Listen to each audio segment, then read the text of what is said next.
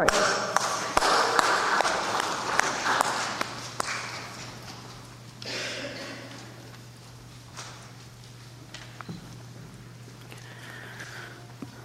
Scripture lesson today. Remember that the scripture lessons for all this time past Easter have been from Acts, from 1 Corinthians, and from the Gospel. And the same is true for today. But I hope that you'll go back, and we're only reading one here, but I hope you'll go back and pay attention to the others, because they're all very important parts of what we have to say today.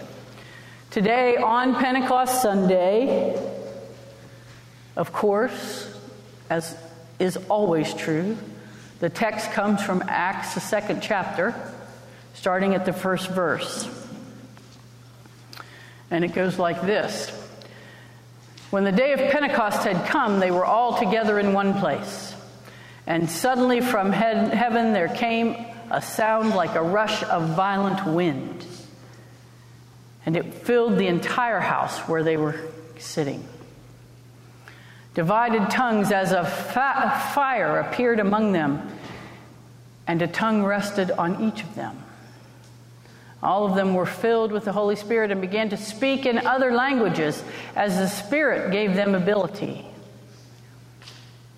Now there were devout Jews from every nation under heaven living in Jerusalem. And at this the sound of the crowd gathered and was bewildered, because each one heard them speaking in their native language of each. Amazed and astonished, they asked, "Are not all these who are speaking Galileans? And how is it that we hear each of us in our own native language? Parthians, Medes, Ammonites, all the residents of Mesopotamia, Judea, Cappadocia, Pontus, and Asia, Phrygia and Pamphylia, Egypt, and all the parts of Libya belonging to Cyrene, and visitors from Rome, both Jews and proselytes, Cretans and Arabs. In our own languages, we hear them speaking about God's deeds of power." All were amazed and perplexed, saying to one another, "What does this mean?" But others sneered and said, "They are filled with new wine." But Peter, standing with the 11, raised his voice and addressed them, "Men of Judea and all who live in Jerusalem, let it be known to you, and listen to what I say. Indeed, these are not drunk as you suppose, for it is only 9 o'clock in the morning. No, this is what was spoken through the prophet Joel. In the last days it will be, God declares, that I will pour out my Spirit upon all flesh, and your sons and your daughters shall prophesy, and your young men shall see visions, and your old men shall dream dreams. Even upon my slaves, both men and women in those days, I will pour out my Spirit, and they shall prophesy. And I will show portents in the heavens above and signs on the earth below, blood and fire and smoky mist. The sun shall be turned to darkness and the moon to blood before the coming of the Lord's great and glorious day. Then everyone who calls on the name of the Lord shall be saved." Friends, this is the word of the Lord.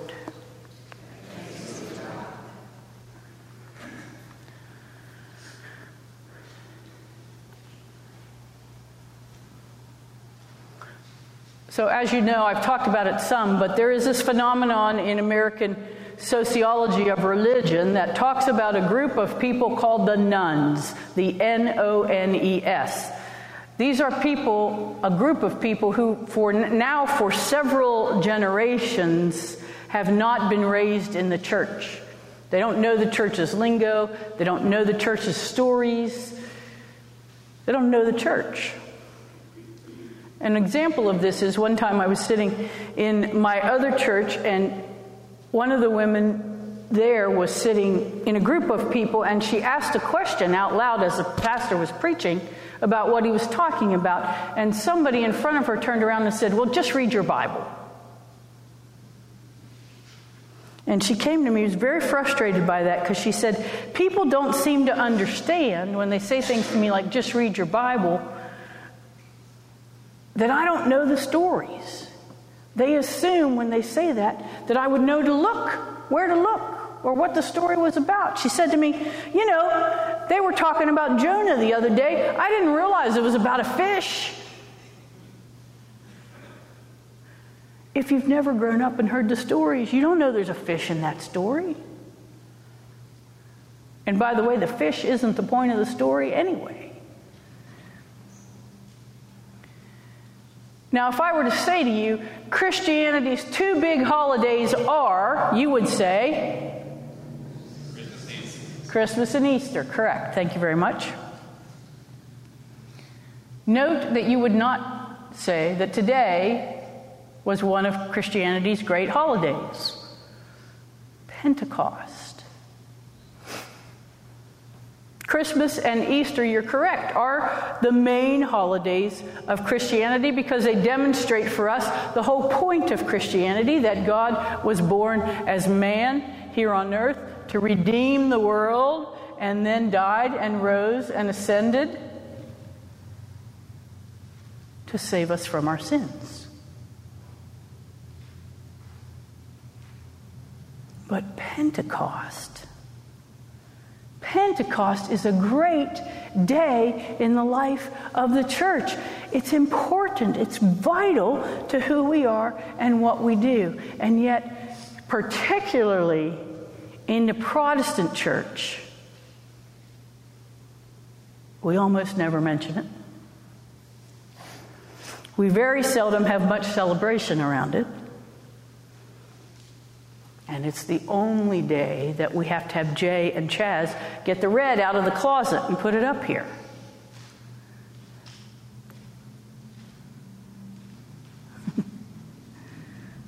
Here's what Pentecost is. The 50th day from Easter.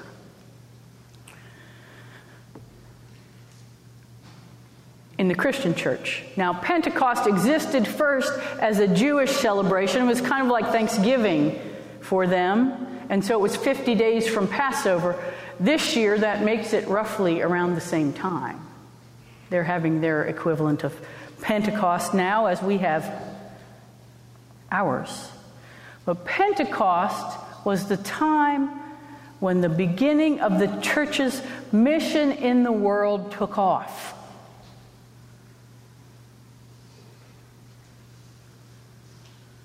The descent of the Holy Spirit came to the disciples. People were filled with that Spirit and spoke in many different languages.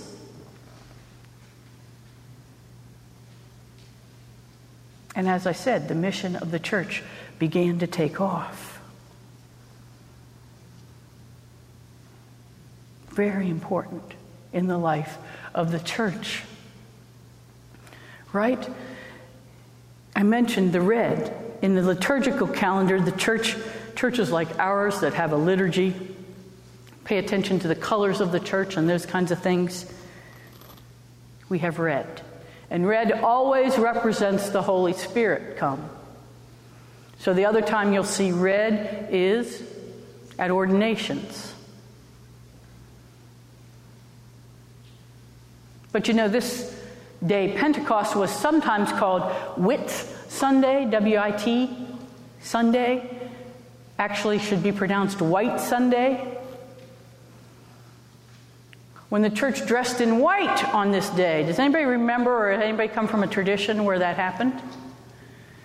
You wear white on Pentecost because it's the day of the influx of the Holy Spirit. And when you're imbibed with the Holy Spirit, you do crazy things like you're confirmed and join the church, or you get baptized. And when people got baptized, they wore white robes. And so it became known as White Sunday. But there's also a tradition, and I find this fascinating. In Slavic churches, there's a tradition to wear green on this day. I had a professor once in college. He was a religion professor. He was the goofiest guy I ever knew. People thought he was a freaking genius, and maybe he was, and maybe that's why we didn't get along. But he always graded in green, because green is the color and the symbol of life. And so he wanted to be life-affirming when he graded. In the Slavic tradition, they wear green because it's a symbol of life. And when the Spirit entered what would become known as the church at Pentecost, it was given life. The community of faith sprung to life.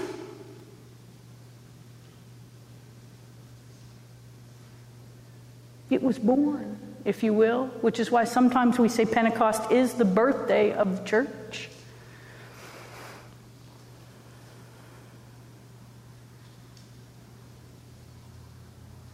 The disciples were filled with the Holy Spirit. Two things happened. The presence of the Spirit was in the community of faith. And I think some of us, particularly in Protestant tradition, thinks that means that it happened once only. Just at Pentecost did the Spirit come into the life of the church. That's not what it was. The Spirit, the Holy Spirit, is present in the church in an ongoing way. The Pentecost of Acts 2 was just the first time, not the only time.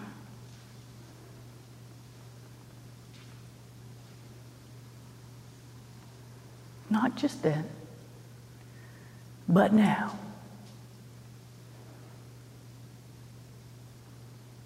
So let me address then those of you who are squirming in your seats right now, because I can see you. Remember, I've said this to you before. You're not invisible. I can see what you're thinking. Why do we squirm when we talk about the Holy Spirit in the church? Why are Protestants particularly so afraid of the Holy Spirit?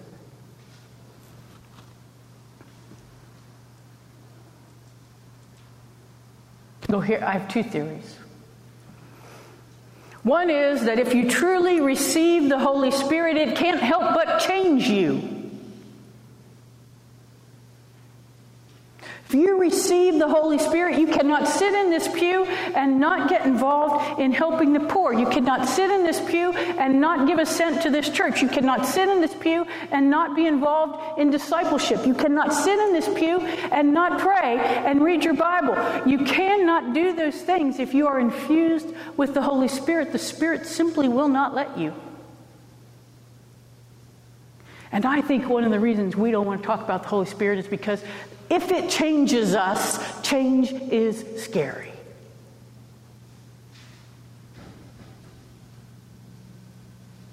But change is for the good in this instance. It will change who you are, how you operate, how you feel, how you receive the world, how you look at things. Your whole demeanor, mannerism, everything you know will change.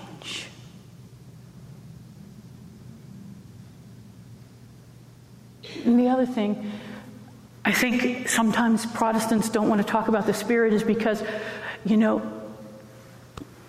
the first person of the Trinity we call God the Father. We know what a father is. And even those of us who didn't have great fathers know what fathers that are good are supposed to look like. And Jesus, the man, we know what he looked like. But we don't know what a spirit looks like. Probably when many of you were growing up, you heard the Holy Spirit referred to as the Holy Ghost. That was even scarier. What's a ghost look like? Something floating around, scaring the snot out of people. The Holy Spirit's a little bit like that. The wind blows where it is. You can't see wind blow. It's not tame. You stare in the face of a lion, it's scary. Vanessa looked right into Esther's face this morning and licked her right on the nose.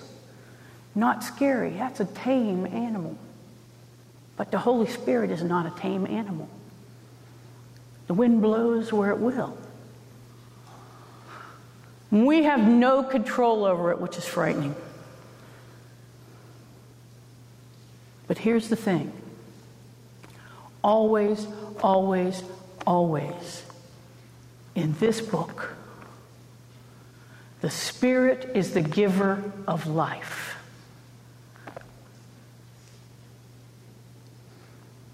In Genesis, God makes a mud man. Later, from the mud man comes Adam and Eve. But before that happens, that mud creature has to have the breath of life breathed into it from the power of God. When Ezekiel looks out over the war-torn field and sees nothing but dry bones laying there, it is not until the Spirit comes and blows the breath of life into those bones that they form a mighty army. And today, the community of faith, the body of Christ, the people of God, the church,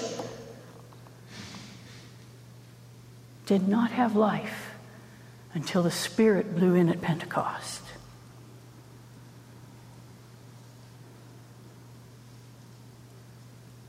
See, all those things that I mentioned before, the giving, the praying, the reading,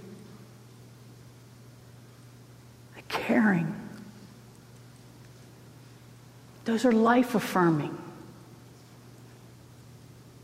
It's not merely about a transaction that you and I have. It's about a transformation that happens in the relationships that we have and in the ways that we live in the world.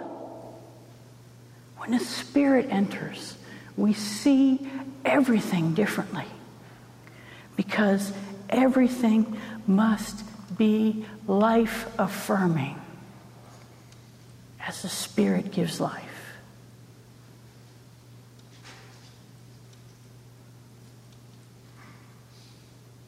And so one of the things that this text tells us is life-affirming is that the church is able to speak in different tongues and yet still remain unified, and yet still understand the Word of God, and yet still adapt what Peter is saying to them as about the importance of Jesus Christ as one people.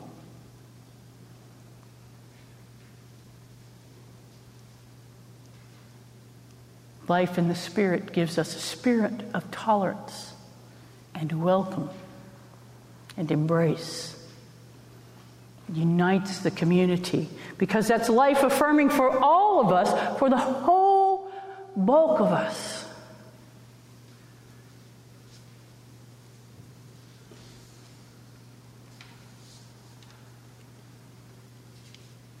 The Spirit of God gives us life. We as individuals merely need receive that Spirit to find a new way to live.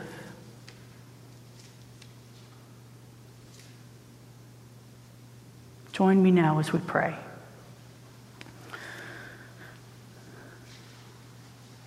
Come, Holy Spirit, come.